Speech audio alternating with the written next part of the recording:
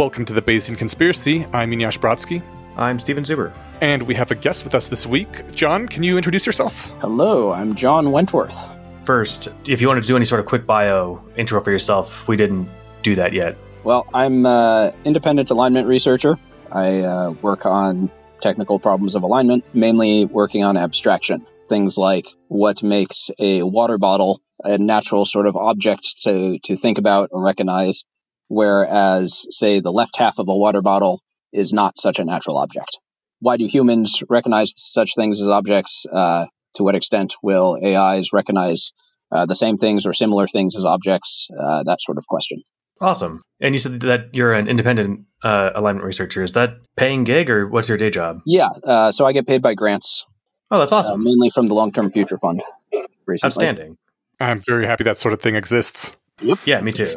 John, welcome to the show. Over the past 6 months or so, I have been really wrapped up in the coming AI apocalypse and doomerism, and I was delighted, I guess, relieved to see that there is at least some sort of plan somewhere in the Less Wrong post, The Plan, and The Plan update. So I read through those, and I was hoping you could explain some of this to us, because a lot of it was kind of over my head, and even if I don't understand all of it, it's nice to know that there's someone actually doing something about it. All right. Then the very first thing I should mention is that there are significant parts of the plan which route through things that I am pretty sure are true, but are not things that I think are particularly obvious or legibly true. So I do not necessarily think that you should have much hope for this, depending on what your priors are. But I do, at least.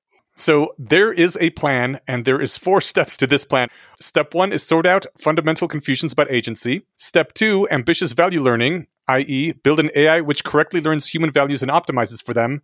Step 3 was ellipses, and step 4 was profit. So what exactly is a distillation of this plan? Yeah, so that is more than those steps. First, obviously, that plan is a little tongue-in-cheek. Yes. And even step 2, I would say I've since updated on. I wouldn't give the same step 2 today. But like the point of it is sort of most of the work is in understanding agent foundations, like how agents work in general, what are the right ways to think of them, and like getting enough general empirical evidence around that to be sure that we actually have the right foundations there. The general idea is that once you've got that nailed down, the rest of the steps are probably a lot less bad, less difficult. So the 2 things I want to get right off the top before we jump into the actual plan that really caught my attention. Your median time frame is, you stated, 10 to 15 years, and that you think there's a better than 50-50 chance of this working in time. I just wanted to get that out there because that really drew my attention. Are you still standing by those? Yeah, I do think I still stand by both of those. The 10 to 15 years was a sort of outside view estimate of how long it feels like it would take to nail down agent foundations and actually build an AI that, won't kill us. My inside view estimate was quite a bit shorter than that, based on gut feel of how quickly things seem to be progressing in terms of understanding agent foundations. I personally find that I'm making very quick progress. There's sort of an impression that figuring out agent foundations is hard just based on, for instance, Miri worked on it for 10 years and didn't make all that much progress. But the truth is, for the most part, the people who have worked on it to date were A, very few people, and B, not necessarily directly tackling the most core problems. Before we go forward, you say agent foundations. Yeah. What are agent foundations? That's a good question. It's sort of a phrase that gestures at a whole cluster of topics. For instance, my work on abstraction is one thing that's in the general cluster of agent foundations. Like, what sorts of abstractions will agents naturally tend to end up using? Other questions are things like, how will agents naturally end up planning? How will agents naturally end up communicating? How will they naturally end up representing the world? General sort of high-level properties of agents. What sort of properties do we expect to see? And do you think these generalize across all agents?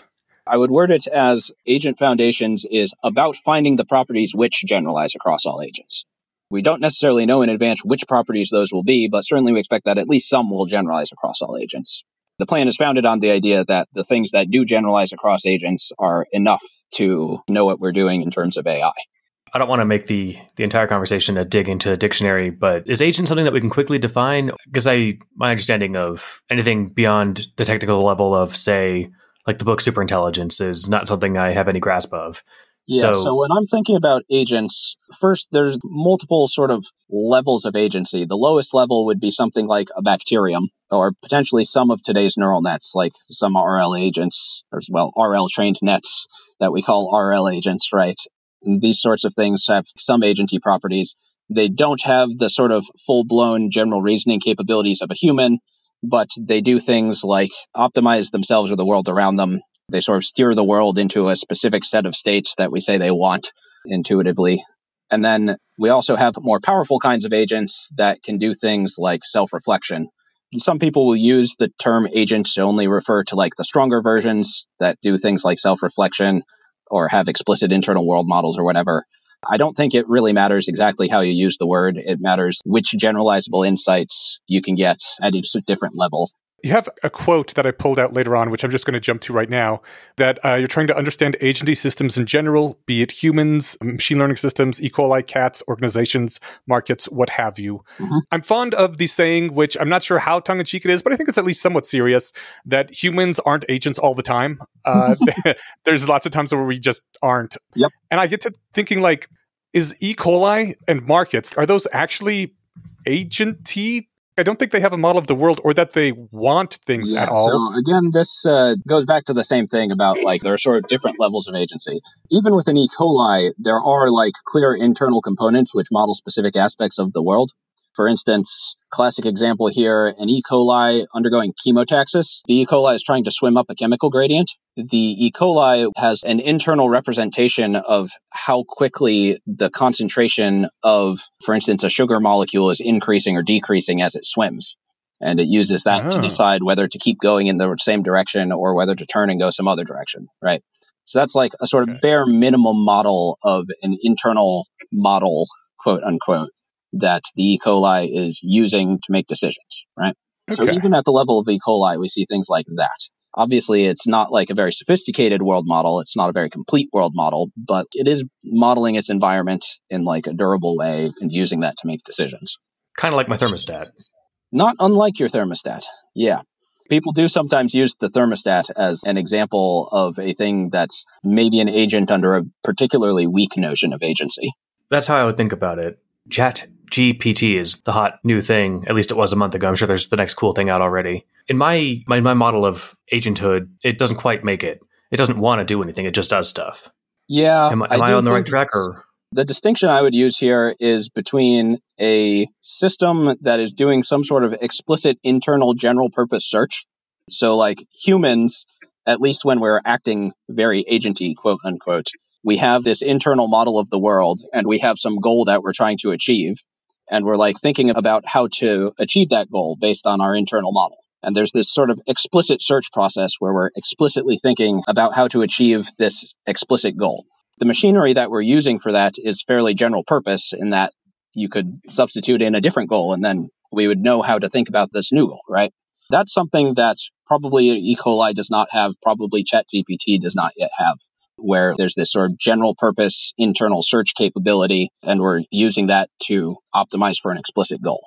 At the level of an E. coli, the goals are entirely implicit. The search capability is not general purpose. It's very specialized to doing E. coli things.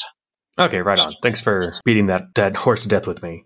I wanted to make sure that I was on the same page, just because there's a handful of terms that I think are in here that I would know if I was better read, but I haven't. So I assume that was one of them as far as your use case of it. I'd like this sort of thing anyway, because I imagine probably half our listeners don't know half of these terms. In the case of agent, like it's not even a problem of not knowing them. It's just that different people do, in fact, use the term to mean different things at different times. Exactly. You say also near the top that the optimal strategy is basically to spend as much time as possible sorting out as much of this general confusion about agency and alignment as possible. And then when the timer starts to run out, slap something together based on the best understanding we have. You say you expect it would take 18 to 24 months to slap something together. Where do you get the 18 to 24 months thing from? So this is just like a general sense of how long it takes to execute a software project if you're really doing the engineering well. Slapping something together in the colloquial sense takes like a week typically for a new software project. But in this case, we want to be testing it out as much as we can. potentially doing some non-trivial work in building new things along the way. It's basically a startup. That sort of thing takes typically on the order of 18 months or 2 years to like really get some proper tests done. If we could, in theory, get something together in that amount of time, if the impression came that, hey, we're running out of time, it's time to start slapping together what we can with what we've got, what would the world look like that would give that inclination of like, all right, people, let's just try to get something working? The actual answer here is that the right thing to do is not try to tell when it's time. You just like have some people at any given time who are trying to slap something together based on the current best understanding. Just like a side process that you run in parallel. Okay, perfect. That's exactly what I was thinking. But like that should not be what most people are working on most of the time. How often would these split off? Every month? Should someone start trying to slap something together with what we have? I mean, it depends on how quickly understanding is evolving. For instance, over the past maybe 2 or 3 years, there's been, at like the cutting edge of our understanding of agents, there's been pretty close to zero progress, public progress. So like we wouldn't really need to branch things off very quickly. Right. Over the next few years, I think it's going to be much faster. Probably like every 6 months or a year would be reasonable, and it may get even faster than that. I don't know. Jutkowski pointed out that there's no smoke alarm for AI. Is there any chance we'd have that much of a lead time? So ideally, that's not particularly relevant because you just have teams that are trying to implement the best thing you can do right now at any given time. And then it doesn't matter that there's no smoke alarm. I do basically agree with the point Jutkowski's making in no fire alarm. If we always have people working on the get something to working in the next year and a half or so project, wouldn't we expect to have something working in the next year and a half to 2 years, whether or not we've No, of course not. Figured out? You have people working on slapping something together with the best understanding they currently have, but that's with the understanding that the best understanding they currently have probably isn't good enough. That's why like the main line is still understanding things better. Wouldn't it be expensive to have like by the time we're at the 20th iteration, like 20 teams working in parallel?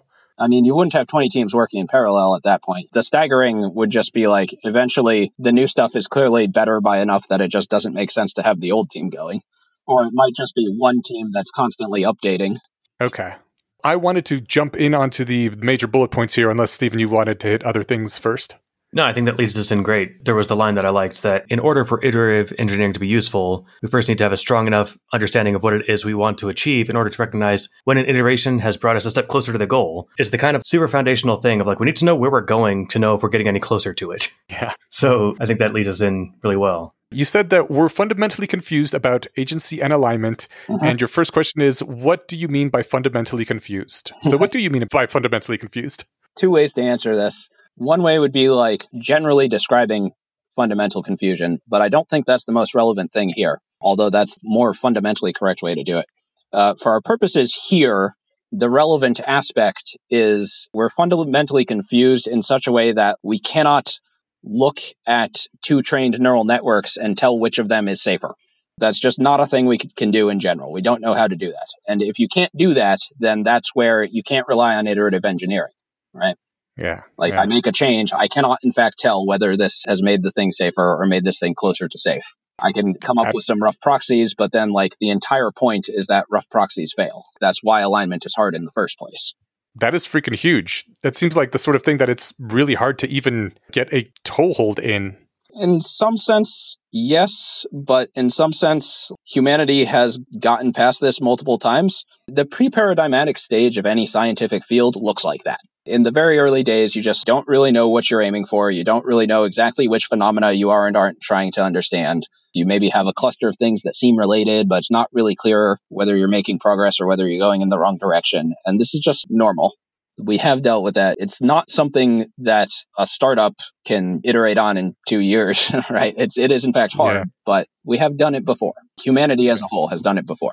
I guess I feel more angsty about this because I don't feel like there's ever been a time limit before, and now it seems like there is one. That is very much the issue, yes.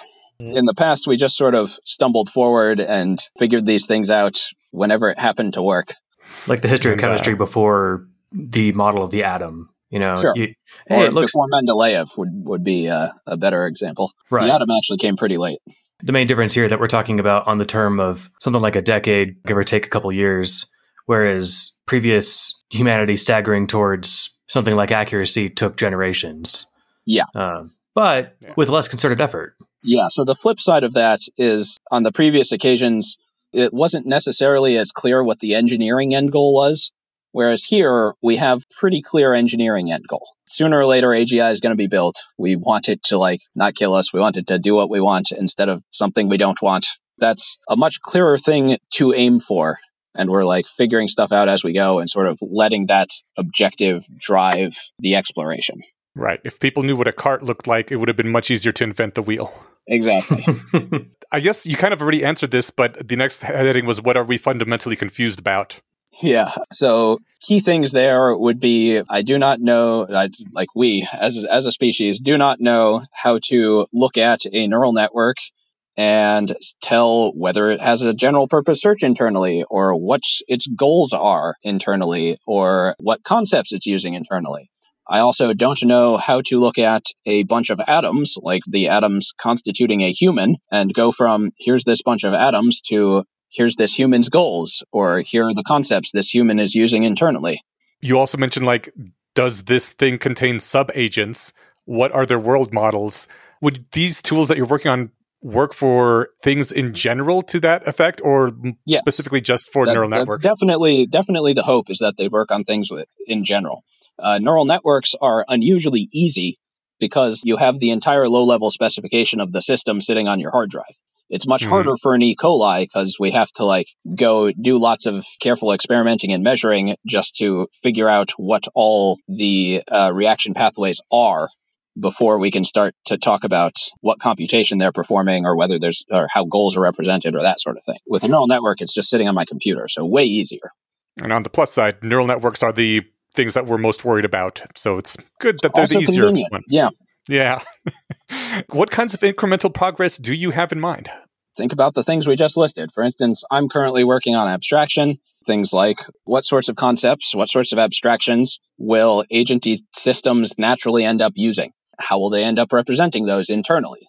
That alone doesn't answer all of our questions. That doesn't tell us about goals or subagents or whatever. But that alone would allow us to look at a trained neural network and directly read off what internal concepts it's using. It would be like the holy grail of interpretability, right? That's a form of incremental progress. That's the sort of thing that you would ideally get out of agent foundations. When you say what sort of things an agent would fundamentally, I forgot the exact phrasing, the things that generalize across agents, like what agents, how they'd model things. And you're looking for this to apply across all things, or I guess across agenthood, all agents. Or at least something like a pretty broad class of agents. Okay. It's one of those things, the sort of results we'd expect are not quite this applies for all agents so much as this applies for the exponential majority of agents. Statistically, we expect it to almost always apply. Sure. But I guess I'm thinking the things that an E. coli models are different than the things my thermostat models and different than the things you and I model. Is there something that you can kind of outline as the shape of the kind of thing that might generalize across you, me, E. coli, and our thermostats? So the thing that we would hope generalizes across there, with the E. coli, I mentioned it's tracking how quickly the concentration of sugar is increasing or decreasing as it swims, right? And that's a thing that is natural for an E. coli to think about. It's not something that seems particularly important to a human in their day-to-day life. But once a human goes and looks at it, we can understand what that means. It is the kind of concept that a human can understand. More generally, the idea here is that not every agent will use every abstraction. And in the case of very simple agents like E. coli, they may not even be capable of reasoning over every abstraction. But it does seem like there's sort of a general data type for the kinds of things that make sense as abstract objects. If you have an agent that's powerful enough to understand that general data type, then it should be able to look at the concepts that other agents are using. And even if it's not using those concepts already, it can recognize them as still the kind of thing that it uses as concepts. We talk about the example of maybe some human has never encountered snow. They've lived in a desert their whole life, never seen snow, never heard of snow. And then they go visit a polar region and they see snow for the first time and talk to some people about it. That's a brand new thing. They didn't have a concept for it before, but still very much the sort of thing that they can recognize as a concept once it comes up. It is the right type of thing to be a concept for them. Awesome. I love that answer. Thank you. We've dropped the word interpretability a couple times here as a thing that we're trying to get. Can you give us a brief definition of what that is and why we want it? Yeah, people characterize in different ways. The main way I think about it is the point of interpretability is to take whatever's going on inside of a neural network and interpret it as representing some stuff in the real world. We sort of say sometimes colloquially that a neural network has an internal concept of a tree. The interpretability problem there would be to actually find that internal data structure that represents a tree and then precisely say, like, what is this tree thing in the world that it is tied to? Take that internal concept and interpret it in a robust way as a thing out in the world so that we can interpret the computations being performed with the concept in a way that makes sense in the world. So we could predict more accurately what the agent is going to be doing with their model of the tree and maybe possibly even change their model of the tree a little bit if we have that power? Yeah. One thing this would potentially enable is if and when you do get a neural network that's doing some sort of general purpose internal search, if you could detect what concepts it's using in its goal, if it has an explicitly represented internal goal, you could take a look in there and first see what that goal is in terms that you can directly interpret as stuff in the real world. Like, I don't really care if I find that my agent is optimizing for some complicated function of its sensor inputs that doesn't really tell me anything. I need to be able to interpret whatever the internal data structures are as, for instance, something to do with a human. And second, you could potentially edit that goal, again, in terms of stuff that you can directly interpret in the world. It's not really much use being able to read off or edit goals if the stuff the goals are cast in terms of is just weird representations that you don't know how to tie to a thing in the world that you care about. And you think this is a possibility in a matter of years? Yeah, I think that's realistically a plausible outcome.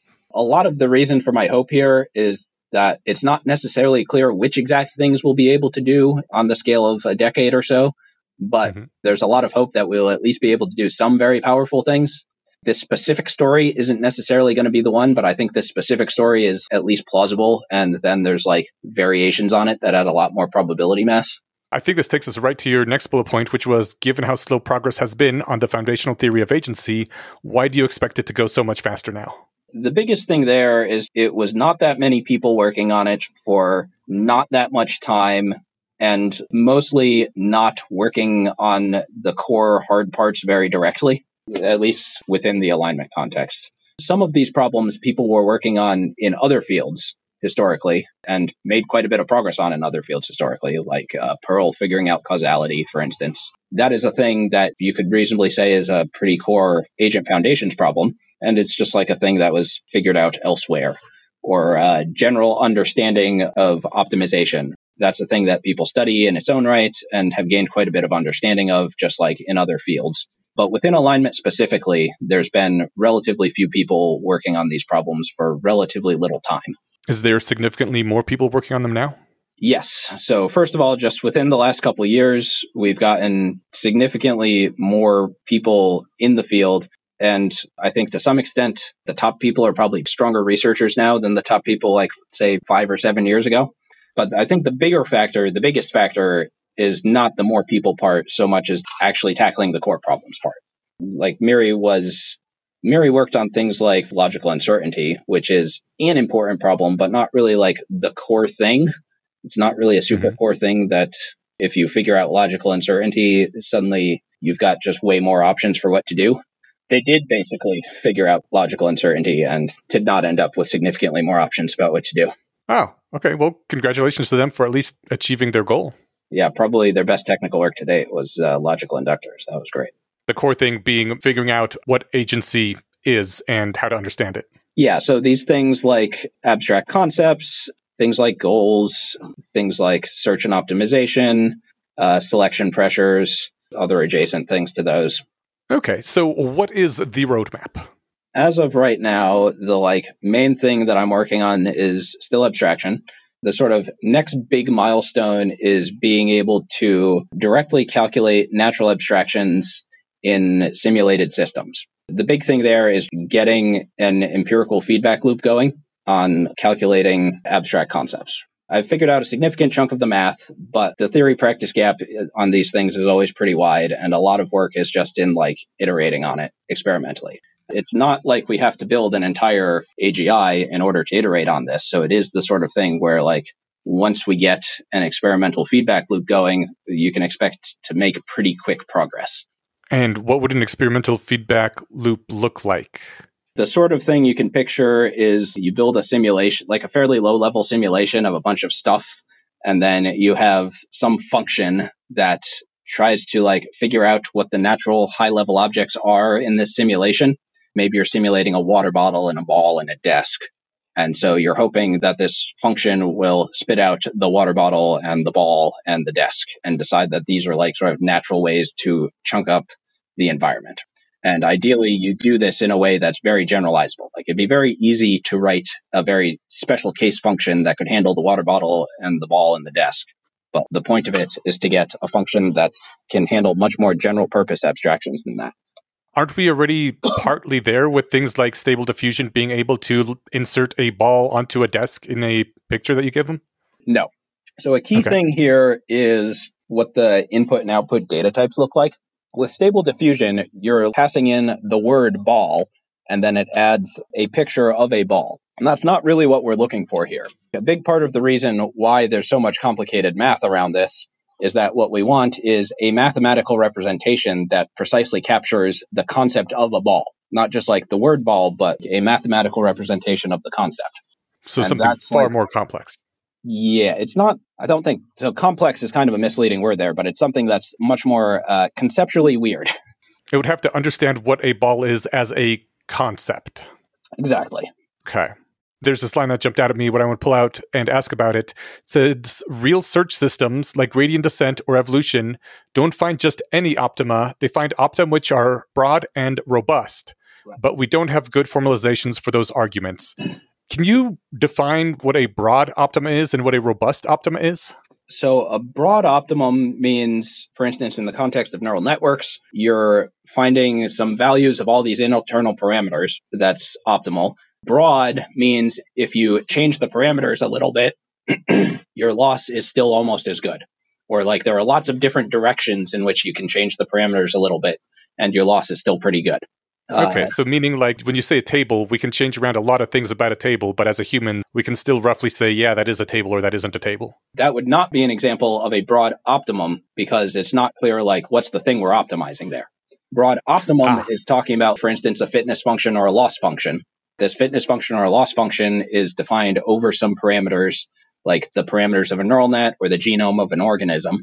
And the broad optimum for that loss function or fitness function means that when you change the parameters or the genome or whatever, it's not very sensitive to that.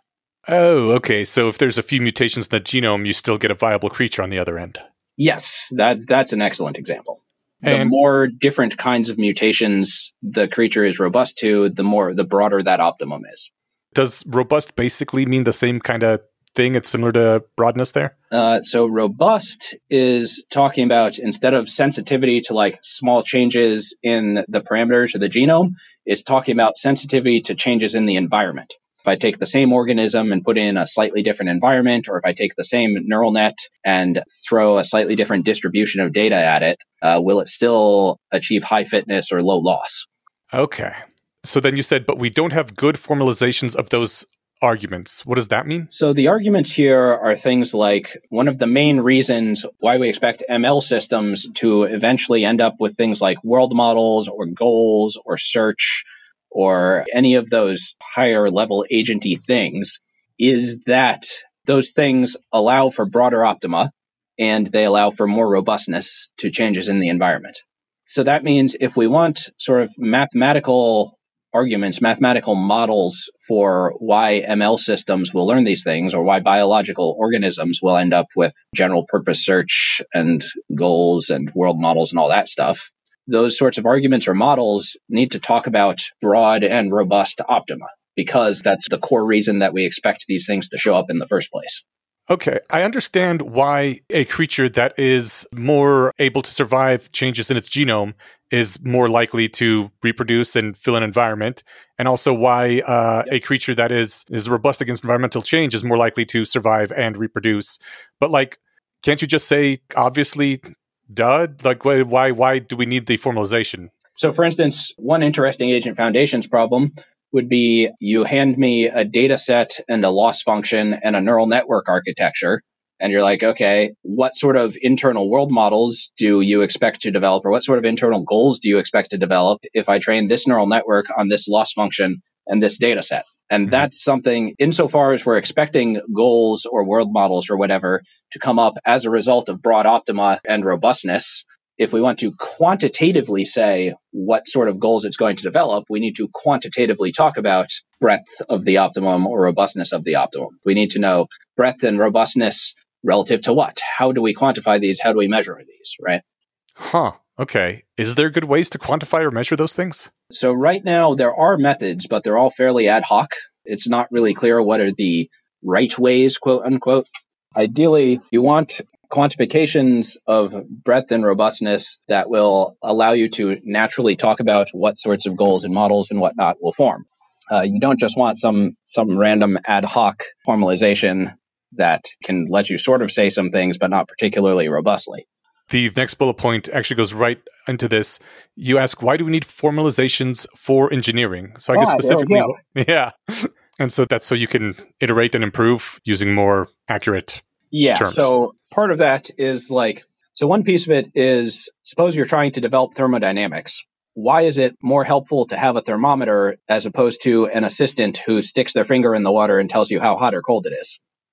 That's an important difference. The analogy in machine learning today would be people who try to do variants of interpretability by looking at the internals of a neural network and then spitting out a word that says what thing it's thinking about. If I try to train one network to look at the internals of another network and spit out the word cat, if it's like an image generator generating a cat, that's the analogy of having your assistant stick their finger in the water and tell you how hot or cold it is. What you really want here is something that's more like a thermometer. First of all, the thing it's measuring is sort of a natural thing, and you're getting a quantification of it, and you're quantifying it in a way that's robust to lots of different stuff. You'll be able to use the temperature you measure to robustly make a lot of different predictions about a lot of different things. Those are all properties that you want here.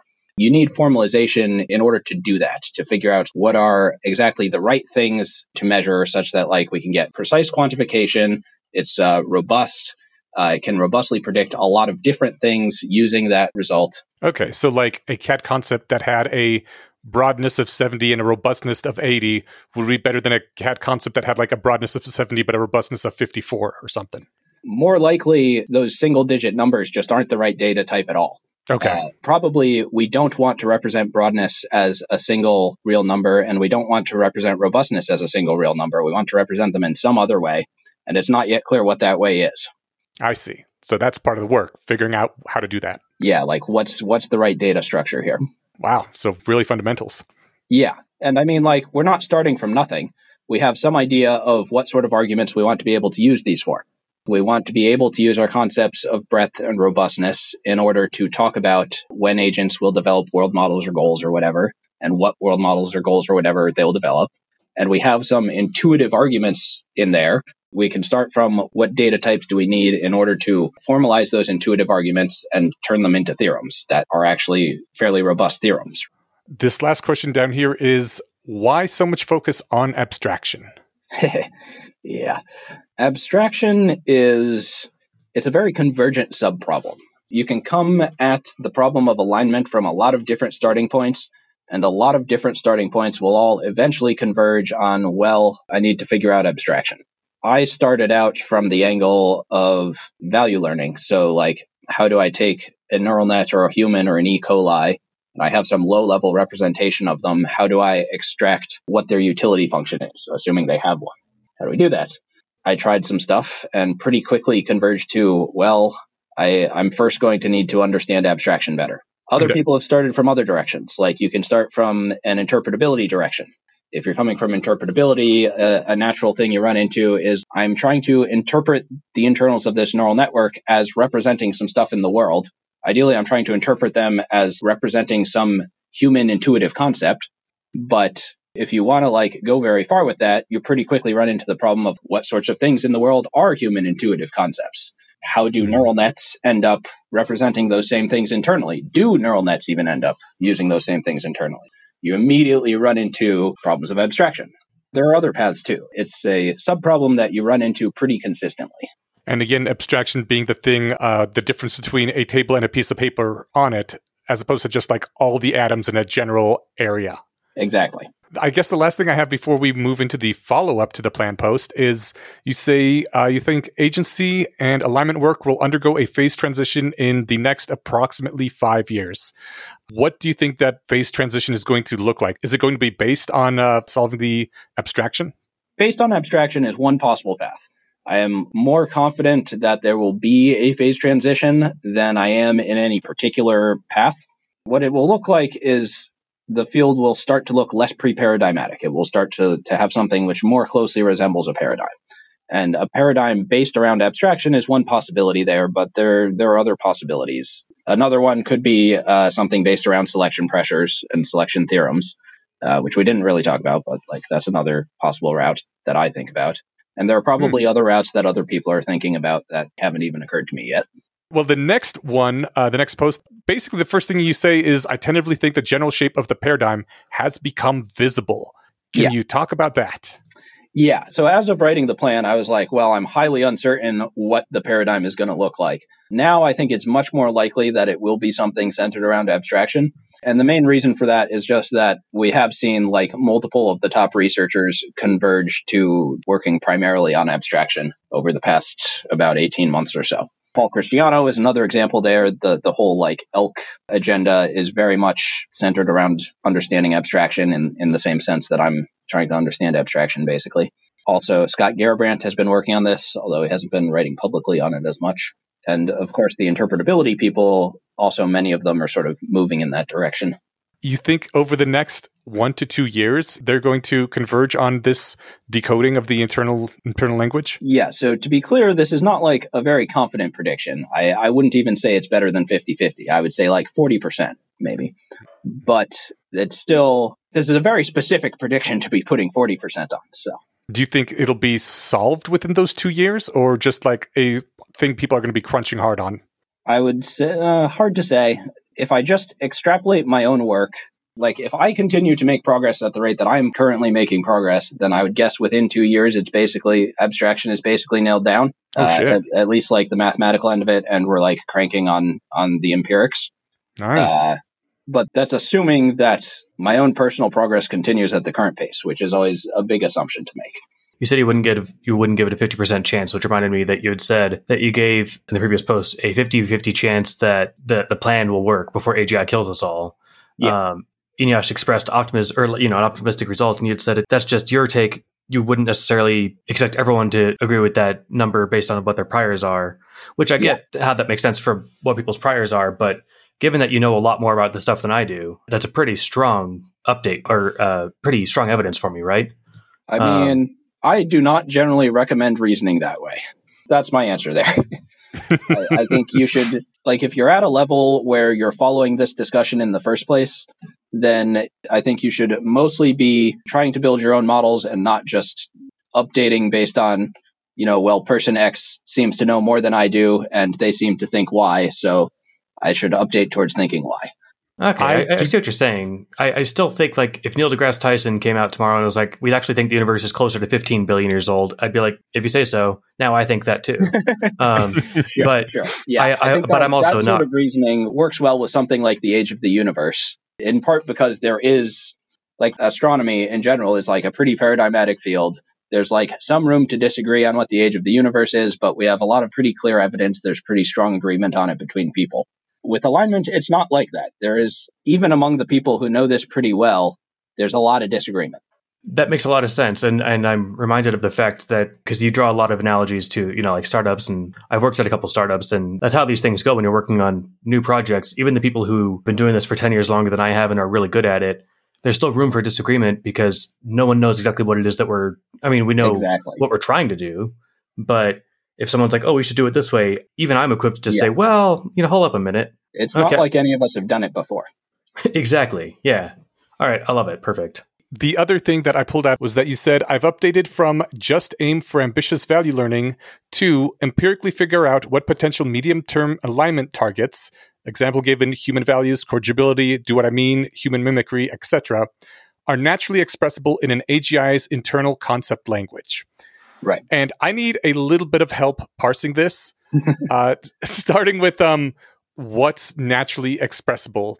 When you say figuring out which medium-term alignment targets are naturally expressible in an AGI's internal concept language, what does naturally expressible mean here? For humans, we have some natural concepts, right? There are things that are natural for us to think about. There are probably things that are not very natural for us to think about, but usually we don't have words for those because we don't naturally think about them. But you could imagine if we were the AIs and like someone else were coming along and trying to figure out how to get us to do what they wanted, at the very least, they would have to like translate what they wanted into internal concepts that we know how to use, right? Like imagine I'm a manager at a company. My employees have some concepts that they're used to using. If I want to get those employees to do what I want at all, step one is going to have to be, I'm going to have to take what I want and translate that into concepts my employees understand. Translate it into the concepts that are sort of internally natural for those employees. And it's the same thing with AI. If we want an AI to do what we want in a way that is robust and we can tell that they're doing what we want and all that, then step one for any decent plan along those lines is going to have to be figure out what are even the things that are natural to express in terms of the AI's internal concepts. Aha. And that's why the focus on the abstraction. And again, I mentioned there's more than one path. Abstraction is a very convergent problem. There's more than one path to it, and that is one of the paths. You say that you mostly aim for robust bottlenecks in doing this thing, in trying to find what things are naturally expressible. What do you mean by robust bottlenecks? So I mentioned that there's a lot of paths to abstraction as a problem. Like there's a lot of different places you can start from, and you end up eventually needing to figure out abstraction. What that means is that abstraction is a robust bottleneck. There's a lot of different strategies you can be thinking about, or a lot of different approaches you can be thinking about that all converge on this same sub-problem. So abstraction is a robust bottleneck in the sense that like it is a bottleneck for all these different approaches, all these different strategies, and it's like robust across all of them. Part of the reason to focus on those sorts of things is we don't necessarily know now what the right approaches will be or what the right strategies will be. But if something is a robust bottleneck, if it's robust to a whole bunch of different strategies and approaches, then it's very likely to be a bottleneck for whatever ends up being the right approach. Are you familiar with other robust bottlenecks, or is this the only big one that's on your radar right now? I think abstraction is the thing that's sort of the lowest level thing that we can cleanly identify as a robust bottleneck. There are other things like being able to iterate is a robust bottleneck. So like being able to make a change to a neural network and see whether it is now safer or less safe, for instance, or see like really anything about its internal cognition, how it changes when you change the net. That's a fairly robust bottleneck. Pretty much any realistic plan to solve alignment is going to have to find a way to do that. That's another example. We could probably come up with more if we spend 10 minutes on it. Yeah. Okay. That covers most of what I had from those two posts. Me and Stephen have a few more specific questions here to hit at the end, if you're okay with that. Yep, go ahead. The first one I had is, how's this progress on the thermometer of abstraction coming? Moving along. So it's still mainly bottlenecked on getting the math to a point where computations are actually tractable. Like at this point, there's enough math. We've sort of nailed things down mathematically from enough different directions that it's pretty clear we're like looking at the right meaningful things. The results so far have basically been like take 3 different ways of trying to formulate what sorts of things would be natural abstractions. And then we find that all 3 of them end up roughly equivalent. And when that happens, you're like, oh man, I'm clearly on the right track here. But they're still extremely hard to compute. A lot of what I've been working on over like the past few weeks, past month or so, is hammering that out and getting to the point where we can efficiently compute it and, actually start doing experiments. Do you think sometime this year? Yeah, I would be surprised if by the end of March we're not at that point. Oh, shit. Okay. Tell me if this is even worth asking or if it's just too much to get into. You mentioned a few times in both the posts modularity of evolved systems, and I was wondering what that was and if it's relevant here.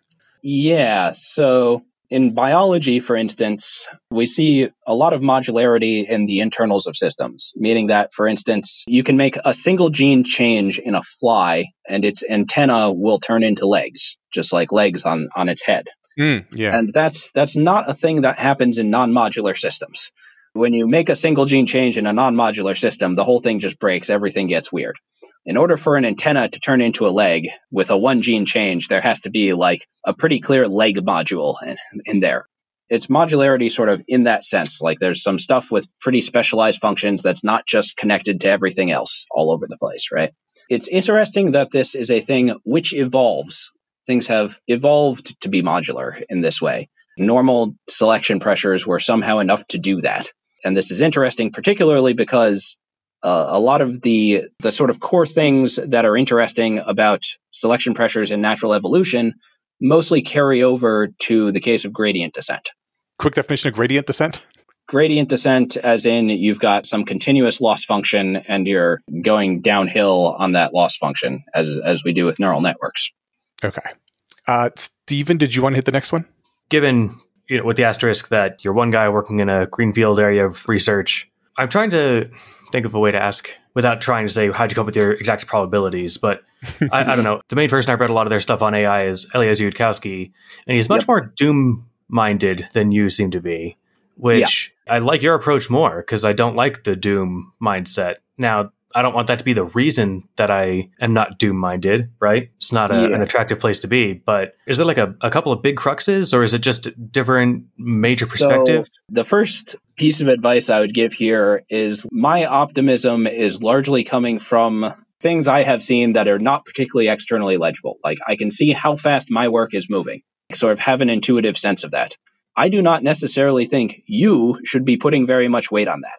That is a thing that is visible to me. It is not visible to you. And it's something where like you shouldn't necessarily just take my word for that. I know how trustworthy I am. You don't know how trustworthy I am. Fair enough. Like lots of people will just say their work is going really well. That's a common enough thing that it is not obvious from your perspective that I'm not doing that, right? I think from your perspective, you should actually be putting more weight on the sort of stuff Eliezer is saying than the sort of stuff I'm saying. And I do think if I set aside things like how fast I see my work going and I just pay attention to what sort of visible progress has been made in the last few years or how the visible parts of progress have been moving in the last few years, then I'd say I'm like, basically I'm bored with Eliezer if I'm just thinking about that. I follow you. I mean, granted, you work on grant money. You don't want to tell the people paying you, I've been wasting your money all these years. I haven't made any progress, actually. So maybe you could be just full of it. But I understand where you're coming from, that stuff that's not available to me, it'd be like telling somebody, I'm pretty sure, just take my word for it. And like, that's not a good enough reason, right? Like if someone comes along and says, yes, there's this hard problem and I think I'm going to solve it in the next few years, you should be like very skeptical of that, right? That's when you phrase it that way. Ways, that is what I'm saying here. And you should be appropriately skeptical of that. No, that's fair when you phrase it that way, for sure. Okay, I understand. That makes sense. We are nearing the end, so I wanted to ask, actually, these next two questions might be the same question, so I'm going to ask them both at the same time. Where can people learn more about you, what you're doing, your stuff, and what's the basic foundations sequence? And should I break up those two questions? So I write a ton on Less Wrong. If you want to see the whole shebang, there's an awful lot on there. I can verify tons. There's a lot. Specific things people might be interested in. If you want to read more about natural abstraction stuff, you can look at the abstraction tag on Less Wrong. There's a few things on there. There's also various posts that I have on the topic, like the telephone theorem, natural abstractions via resampling, the minimal latent approach to natural abstractions, a couple of project updates. That all has good information in it. Then there's other topics. For instance, you bring up the basic foundation sequence. The basic foundation sequence is taking the conceptual ideas from how I'm approaching abstraction and thinking about how to reformulate basic concepts of agency in terms that play well with abstraction. Things like goals, for instance, or things like how do we separate an agent from the rest of the world? And then there's just a whole lot of other stuff. General world models, posts on general topics, posts on how to do research, all that stuff. There's a lot. All right. I will include a smattering, perhaps a plethora of links in the show notes. Nice. What can listeners do? And I'm going to start with like a somewhat expert level listener, someone who knows a lot about programming and possibly even AI research, what can such a listener do if they are inspired to want to try to help with what you're doing? Yeah. Okay. So first of all, the way I personally categorize things, someone who knows a lot about programming and maybe AI, I would not consider an expert. We have quite a few people who know a fair bit about programming and like a moderate amount about AI. The people I would consider experts for purposes of Agent Foundation's work are people who have a pretty decent knowledge, not just in programming and AI, but also in economics, biology, maybe some statistical physics, like a lot of different fields where these sorts of things are relevant, maybe neuroscience, maybe psych. The relevant sort of expertise is much less about deep expertise in programming and much more about broad expertise in a lot of different areas that are agency relevant, and also just general math skills, of course. Mm-hmm. What could a person who has this sort of math skills plus broad knowledge do to help? The entry point I'd recommend for someone like that is the embedded agent sequence. They don't outline things in quite the way I would, but I think they do a decent job of introducing a lot of the sort of core problems. For someone with that sort of background, the sorts of questions you want to be thinking about are things like, okay, I think about markets or cells or neural nets or whatever as things that have goals and world models and so on and so forth. How do I talk about that mathematically? What sort of theorems can I prove about it? And do you think that if they have a lot of knowledge like that and math skills and they've read those sequences, then they would be able to start working independently on this sort of thing? Yeah, I would guess someone like that will at least have a few sort of intuitive threads to pull on. This is assuming they have the general skill of taking an intuitive concept and starting to probe it mathematically, turn it into theorems, that sort of thing. Once they're there, should they contact you or some other organization or try to get grant funding, or should they just think and take notes? If you want to get grant funding for that sort of thing, then the Long-Term Future Fund is probably the easiest place to go at this point. Although I would note that after the FTX collapse, some of the grant makers are just like overwhelmed dealing with aftermath of that. My guess is that'll clear up. If it hasn't cleared up already, then within the next month or two. So like right now may not be, you may get turned down, and yet you may like get accepted in like 2 months or something. What about someone like Stephen or myself that doesn't have, a lot of knowledge or math skills and basically just talks to people but wants to help in some way? Is there anything we could do? I was going to say, what can the rest of us who check none of those previous boxes do? But I think one thing, if you mentioned specifically, Eneasz, you and me, we can expose the kind of work and arguments that people like John are making to hopefully new people that haven't heard it before. So that's one thing. Yep. Anything else that... Yeah, so for someone who can't just immediately dive into independent research on Agent Foundation's theory on their own, the MATS program is like, I've been designing a sort of onboarding program that's intended to get a lot of the way there for people with multiple different skill set backgrounds. So like on the way in, I'm like categorizing people as specializing in theory or in experimental work or in communication work, training skill sets for all of those. Obviously, I can't train everything. I can't give people 10 years of technical knowledge overnight, but I can train a lot of the like skills that you need day to day for this sort of research. So that's one route. This is the SERI MATS program. I have a post or two. I think one's called MATS Models that talks about it. And there's also a more recent one, not a post by me, but a post that's, it has John Wentworth's MATS stream in the title. So that's like talking about what sorts of training we do there. And someone who's, someone who's in their 40s, 50s, working a day job, nothing to do with this sort of stuff, can do basically just provide moral support, anything on that end? Or do we just cheer and hope? There are plenty of people in their 40s and 50s working a day job who, in fact, have lots of relevant technical knowledge and could probably do just as fine as researchers. But especially for people in academia. And also, to some extent, people who are in the startup scene, it's not uncommon to have a lot of the relevant skills. But if you are just like a person who is not going to be doing the core research, then yeah, at this point, I would mostly say we don't really have a good way right now to make good use of you. But that may change at some point in the not too distant future. We'll see. If it does change, we'll try to get the word out. And also, I think I personally am going to update, and I hope everybody else also updates in the direction of if you think you were too unskilled for this, check out the Matt's Models link and see if maybe actually you can do something, because it sounds like you're saying people can help more than they think they can. Yeah. If you're actually looking to start doing research, I think there are fairly specific exercises that you can do that will install a large chunk of the necessary skills. Very often, the skills that we can install that way are the things that a particular person was missing. Okay, great. So you probably can do it. Don't get discouraged. I like it. Don't quote me as being that optimistic, but there's non-zero hope there. Okay, cool. I think in general, people just tell themselves it's too hard and then never try. So at least don't stop there. The case. There are lots of people who will tell themselves it's too hard and will not try, who would in fact have been able to pull it off. All right, well, that brings me to the end of my stuff. Stephen, did you have anything you wanted to add? No, we hit everything. This was great. John, did you have anything you wanted to add that maybe I should have asked and I didn't, or that you just want to throw in at the end here? Nothing springs to mind. Excellent. I am awesome at this. Good job. Thanks. All right. Well, we're getting close to an hour and a half. So thank you for staying extra with us to cover all this. And keep in touch. Let us know how things are progressing in the future. Mm-hmm. Awesome. Great. All right. Bye-bye. Thank you. Thanks Bye. again. We are going to do the thing that we always do now, where we tell you a cool thing that the Guild of the Rose is doing. And if anyone does hear this and decides to check them out, email us at BayesianConspiracyPodcast@gmail.com, or maybe comment on an episode or something, just because I'd be curious if you guys checked it out as a referral, and how you're doing, how it's going for you. But I suspect everyone who listens to this will love it there.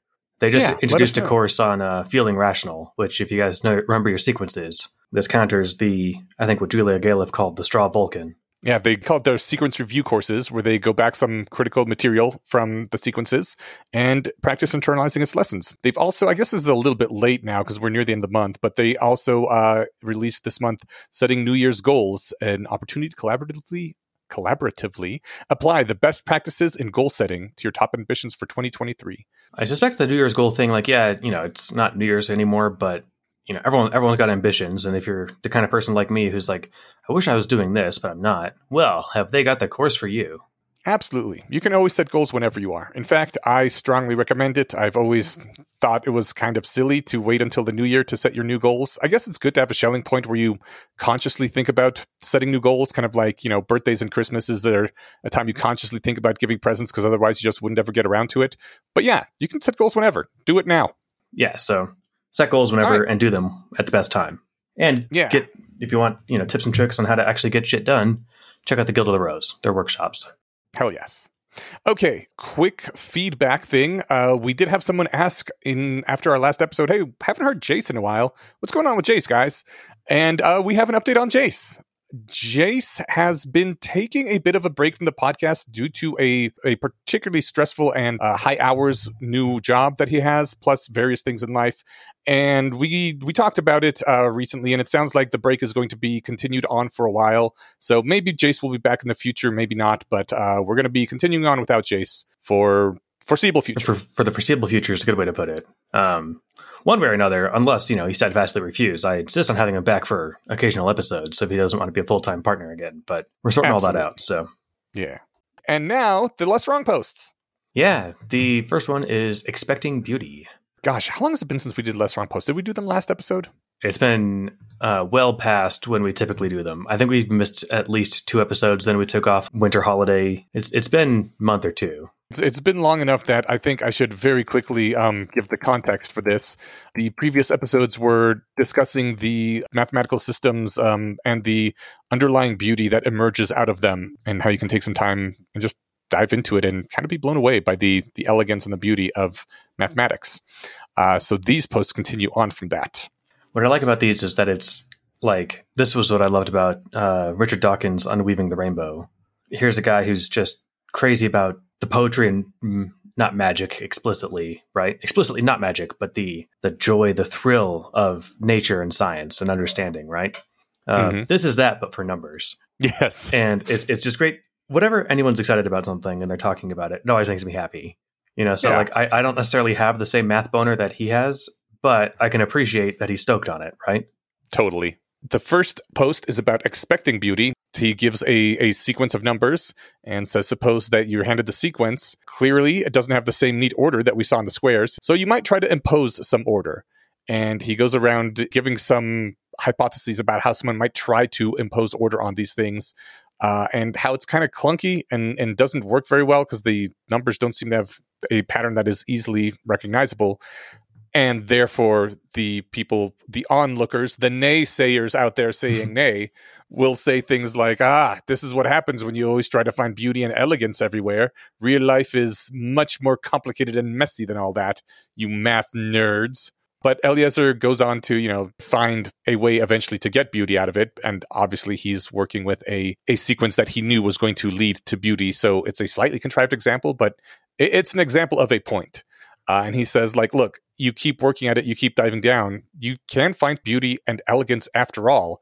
The problem was that the first person trying to impose beauty and elegance and order on this thing grasped too quickly at order and demanded closure right now and forced a pattern.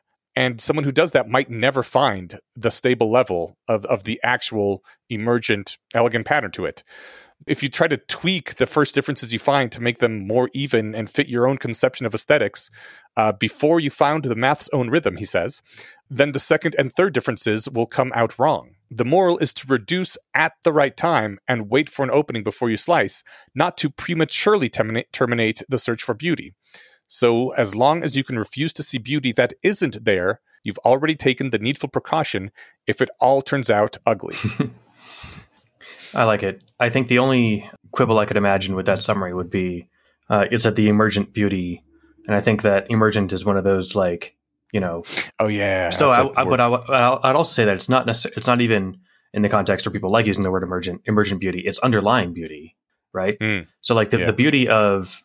I'm glad he chose something simple like squares to start, because some of his math examples, the inferential distance is a little high for me and doesn't make good audio. Oh God! Wait till we get to the quantum mechanics sequences. I wonder what we'll do with those. We'll figure it out. But they're going to have to be much more reacts rather than talking about exactly what's happening in them, right?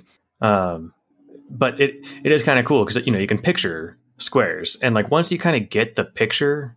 Where it's 5 on one side, 5 on another, 25, 6, 6, 36. You can, once you get the pattern, you can visualize it. Mm-hmm. And so it is kind of just this underlying principle of it, right?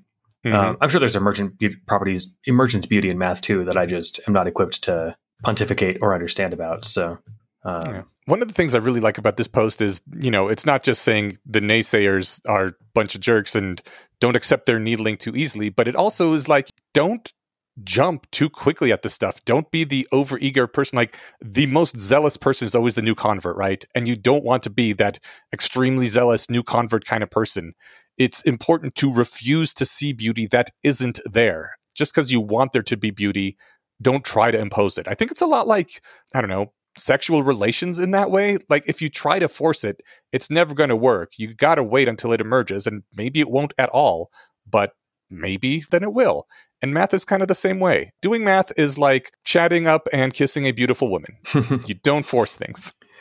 Well, and you're not going to find whatever the best parts without some practice. That too. If your first time with a partner is the best ever, then I guess you guys won the lottery. But usually it's all right, now we know each other's rhythm, I was thinking so the first derivative didn't work. I guess I'm hung up on unweaving the rainbow, but the idea that God made rainbows and aren't they pretty? That's one way to appreciate a rainbow. If you understand how rainbows actually work, you might say, well, look, you ruined my version of how pretty it was. And it's no, man, I gave you a really cool version of it. And isn't that beautiful in its own unique way, or in its own new way? Right now, I look at the window, I can see a sunset. God made sunsets. Isn't that nice? And it's well, that's one answer. But understanding the reality of it has its own beauty to it. I guess what I'm trying to say is shoving on your first example of stuff. I think it's a failure pattern that applies to other kinds of things. Absolutely. And that actually segues very nicely into the next post. Almost like I did it on purpose. The next post is reality ugly? He asks, is the real world uglier than mechanics? Mathematics. Sorry, what did I say? Mechanics. Well, mathematics, yes. And he says, yes, strange that people ask this. Beneath the complex forms and shapes of the surface world, there is a simple level, an exact and stable level whose laws we name physics. And he calls this the Great Surprise, which I think is a great way to put it, because you wouldn't have just guessed that naively if you didn't know any of this and looked at the world. He said, once upon a time, people went in search of underlying beauty with no guarantee of finding it, and once upon a time, they found it. And now it's a known thing and taken for granted.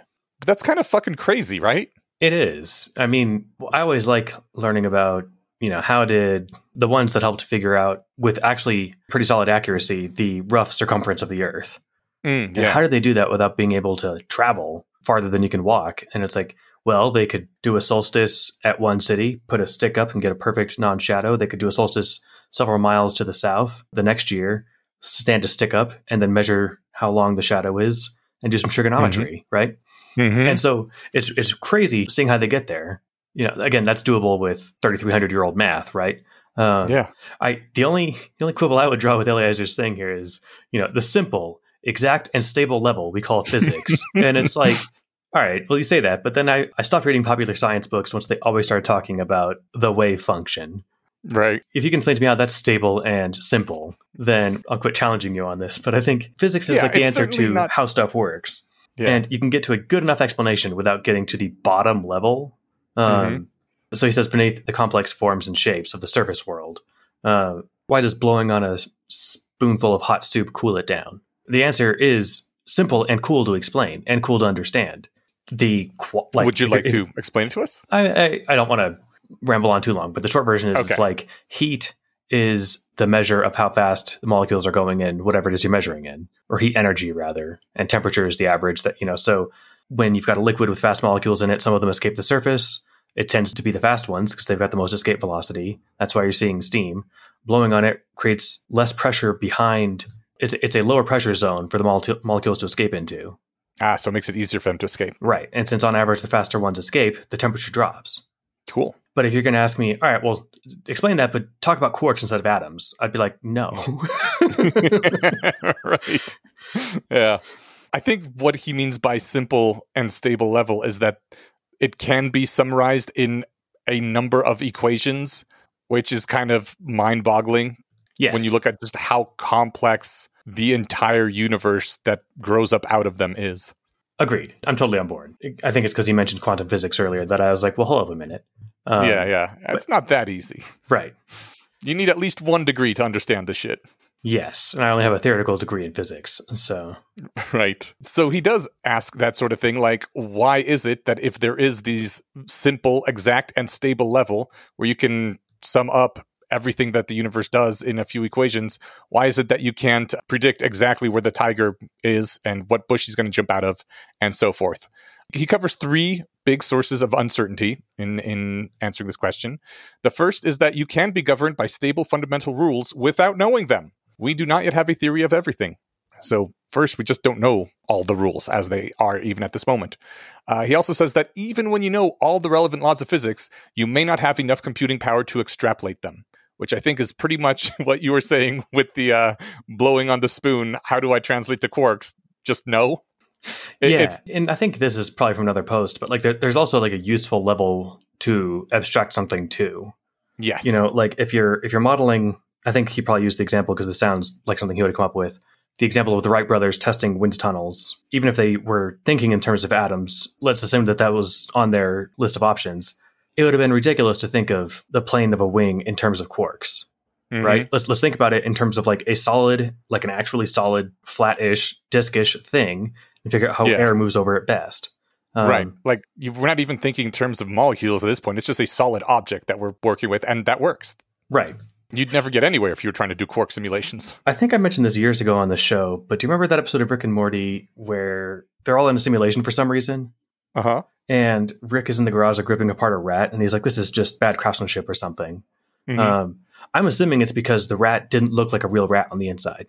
Okay. Like it was some cheap version of, like when you're playing a video game and you can move the camera, you get the character close to a wall and the camera moves inside their head. And you see like this horrifying back of eyes and teeth, and that's it. Right. Because it would be such a waste of computing power to simulate a circulatory system inside the, every NPC, right? Exactly. So, anyway, a level of abstraction that's appropriate. at this point want to quickly mention I was just introduced to a show. You saw Parks and Rec. Who is the guy that plays Ron Swanson? Nick Offerman. With Nick Offerman, that's right, with the amazing voice and these piercing eyes, right? Yeah. He plays one of the main characters in this show on Apple Plus called Devs. And I've only seen the first 2 episodes, so I don't know if I can actually recommend this. From the first 2 episodes, it's really fucking compelling, though. It's done by the same guy who did Ex Machina and Annihilation. It's like good, high-concept sci-fi, kind of mind-bendy. Based on how those other 2 movies go, I assume that I'm going to be slightly disappointed by the ending, but the trip is going to be absolutely worth it. From what I gather in the first 2 episodes, it is about a tech company in the near future that creates a computer powerful enough to literally predict things down to the quark level, and so they can literally predict everything forever. Neat. As far as I can tell. Yeah, and what the implications of that are. So far, I'm really loving it, but let's see if I continue to love it. I don't know. I wanted to tie in, we do not have enough computing power to extrapolate them, but what if we do? Here's an awesome sci-fi concept. And it looks like it's on Amazon Prime and on Hulu if you already have a subscription. Well, Google it. Find out where you can watch it. Okay. All right. Anyway, sounds like fun. All right, and the third area of uncertainty that he spoke of is, he says, to figure out what the night sky should look like, it's not enough to know the laws of physics. It's not even enough to have the logical omniscience over their consequences. You have to know where in the universe you are. And that might be a thing that you don't know, metaphorically speaking, with whatever it is you're trying to figure out. So 3 big sources of uncertainty, which make predicting absolutely everything very difficult, possibly impossible. When he's saying uncertainty, he means the inability to perfectly predict the future? I think so, yes. Okay. Yeah, like you can perfectly predict what the next number in that sequence is going to be, but you can't perfectly predict whether you're going to run into a tiger tomorrow. Right. He goes on to say that ignorance of fundamental laws does not tell you that a messy-looking pattern really is messy. It might just be that you haven't figured out the order yet, that's right. That's why we were covering those 3 sources of uncertainty, that reality might look messy to you, but not actually be messy at the most fundamental level. But he does give the caveat that when it comes to messy gene expression networks, we've already found the hidden beauty, the stable level of underlying physics. But because we've already found the master order, we can guess that we won't find any additional secret patterns that will make biology as easy as a sequence of cubes. Knowing the rules of the game, we know that the game is hard.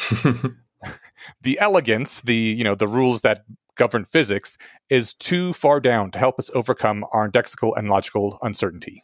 Similarly to how, knowing the basic few equations of the laws of physics is not going to help you describe blowing on that particular spoon. I mean, it depends on how deep of a problem you're trying to solve.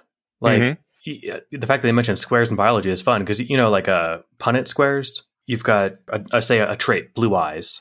And if you know it's recessive and you do the parents and then the possible permutations of that, if they each, say, have the recessive gene, and you can figure out the probability that the offspring will have it. It turns out that if it's blue eyes and if both your parents have brown eyes, but the recessive are blue, I think your odds are 25%. It's not exactly 25 because it's not quite that neat, but it's close enough for a lot of stuff. Like the Mendelian pattern of inheritance. That's the word I was thinking of. Yeah. So, there is some cool, simple stuff. But if you want to know, like, how tall is my baby going to be? That's going to be harder to figure out, even if you have their full genome and can understand it, actually. Right, because a lot of things impact that after birth as well, or even, after conception, I guess. Yeah, and after birth. And after both, Yeah, somehow I have an identical twin, and I think like an inch taller than he is. That's nuts. I mean, and it's a reasonable fraction of our total height because it's not like we're 6'7". I mean, an inch is a lot for anyone, no matter how tall you are. Phrasing. But I bring that up because even with identical genomes, my brother and I have different heights. Oh, did you fill out the not Slate Star Codex, Astral Codex 10 survey this year? No. I need to get on some email list for these things. I was going through the results, and there was I believe 76 identical twins. And I was like, hey, I know 1/76th of all the identical twins that read ACX. Alas. But apparently I do not. Next year. Yeah. Anyway, height is more complicated than eye color. Yeah. Finally, he says, again, but bring us back to whether things are beautiful or messy, but uncertainty exists in the map, not the territory. If we are ignorant of a phenomenon, that is a fact about our state of mind, not a fact about the phenomenon itself. That's the bumper sticker. Exactly. Yeah, that's a good one. I was just wondering, so in the end, like, is reality ugly, in quotes, for this definition of ugly? Define ugly. Give 3 examples. Give 1 example. Okay. I was meaning the beauty of, like, the mathematical type of beauty. I mean... Of order and patterns. But I think that, to the proper level of abstraction, it works for the caveman who can't count. They might not know math, but it's like they can anticipate where the stars will be, because they've got nothing else to do. They spend all night looking up, right? I think that there's a beauty in that. I'm bad at these sorts of questions. I guess it's a 2-part question. Like the first part being, do you find beauty in relatively simple, stable patterns that are easy to state explicitly? And do you believe that reality looks like that? I guess if the answer to both of those is yes, then reality is not ugly. I think reality looks enough like that. It does seem to say that, like, the more your understanding goes up, the prettier or uglier it can get. But again, I think I'm perfectly happy with my understanding of, like, why a plane wing creates upward draft without having to reduce it all the way down to quantum wave function. So, like, I think that at the right levels, things are totally fine. And somebody looks at the wave function and, wants to get it tattooed on them because they think it's beautiful. For me, it just makes my nose start bleeding when I look at it. So it depends. I think you can have 2 different kinds of beauty, because I think, like, the beauty of light refracting inside of a crystal and how orderly and easy to define that sort of thing is, that the patterns from that is beautiful in one way, but it's beautiful in a very different way from, like, a touch and a kiss is. And I think if you can appreciate both types of beauty without thinking that they're in conflict, then reality can certainly be beautiful. I think it's only if you think that one detracts from the other in either direction, then this might be an issue with reality being ugly or not. Yeah. I don't want to say it's a wrong question, because I know you're stating it rhetorically, but if someone, like, tried to push me for a real answer, that's what I would say. Okay. What could you possibly mean by that? Hitler existed. That's terrible. That was ugly, right? Like, right. Does that mean that reality is overall ugly? What the hell does that mean? Yeah. Right now, puppies exist. Yeah. There's a small child getting their first puppy kiss right now somewhere on Earth, and that's the most beautiful thing in the history of the planet, right? Mm-hmm. But does that mean, like, reality is not ugly? I don't know. That's a weird question. Is the fact that could, in theory, be captured in a wave function and described mathematically if you knew things precisely enough, is that beautiful or ugly? I think it'd be a very long equation. Sure. Yeah. That's all I can say. Okay. If I was really, really good at math, I'd probably think it's awesome. All right. So, all right. On the last philosophical note, do you ever imagine that it could be possible with? I mean, I'm going to have to constrain it some way. It's some sort of a brain that your brain could theoretically evolve into while still being vaguely called human, to where you could look at a giant equation and be like, that's a puppy kissing somebody, and it's beautiful. Not and be human, no. No, I don't think so either. I remember hearing somewhere that allegedly some music school, like I heard about this. Yeah, they would just, like, read the composed music pieces by the graduates, and, like, they would just look at it. Yeah, and they could hear it because they know what notes correspond to what sounds and all that. I can totally see that. Well, that's the thing, though. Depending on how complicated your thing is, could you actually... maybe they must be able to, or they at least say they can. Maybe they look at how pretty it looks, and they just determine from that, right? I absolutely believe that you could read sheet music and hear the music in your head if you have the skill to do it. Like, we can read words and see beautiful images in our head, right? What if it was an orchestra, like, that you're composing for?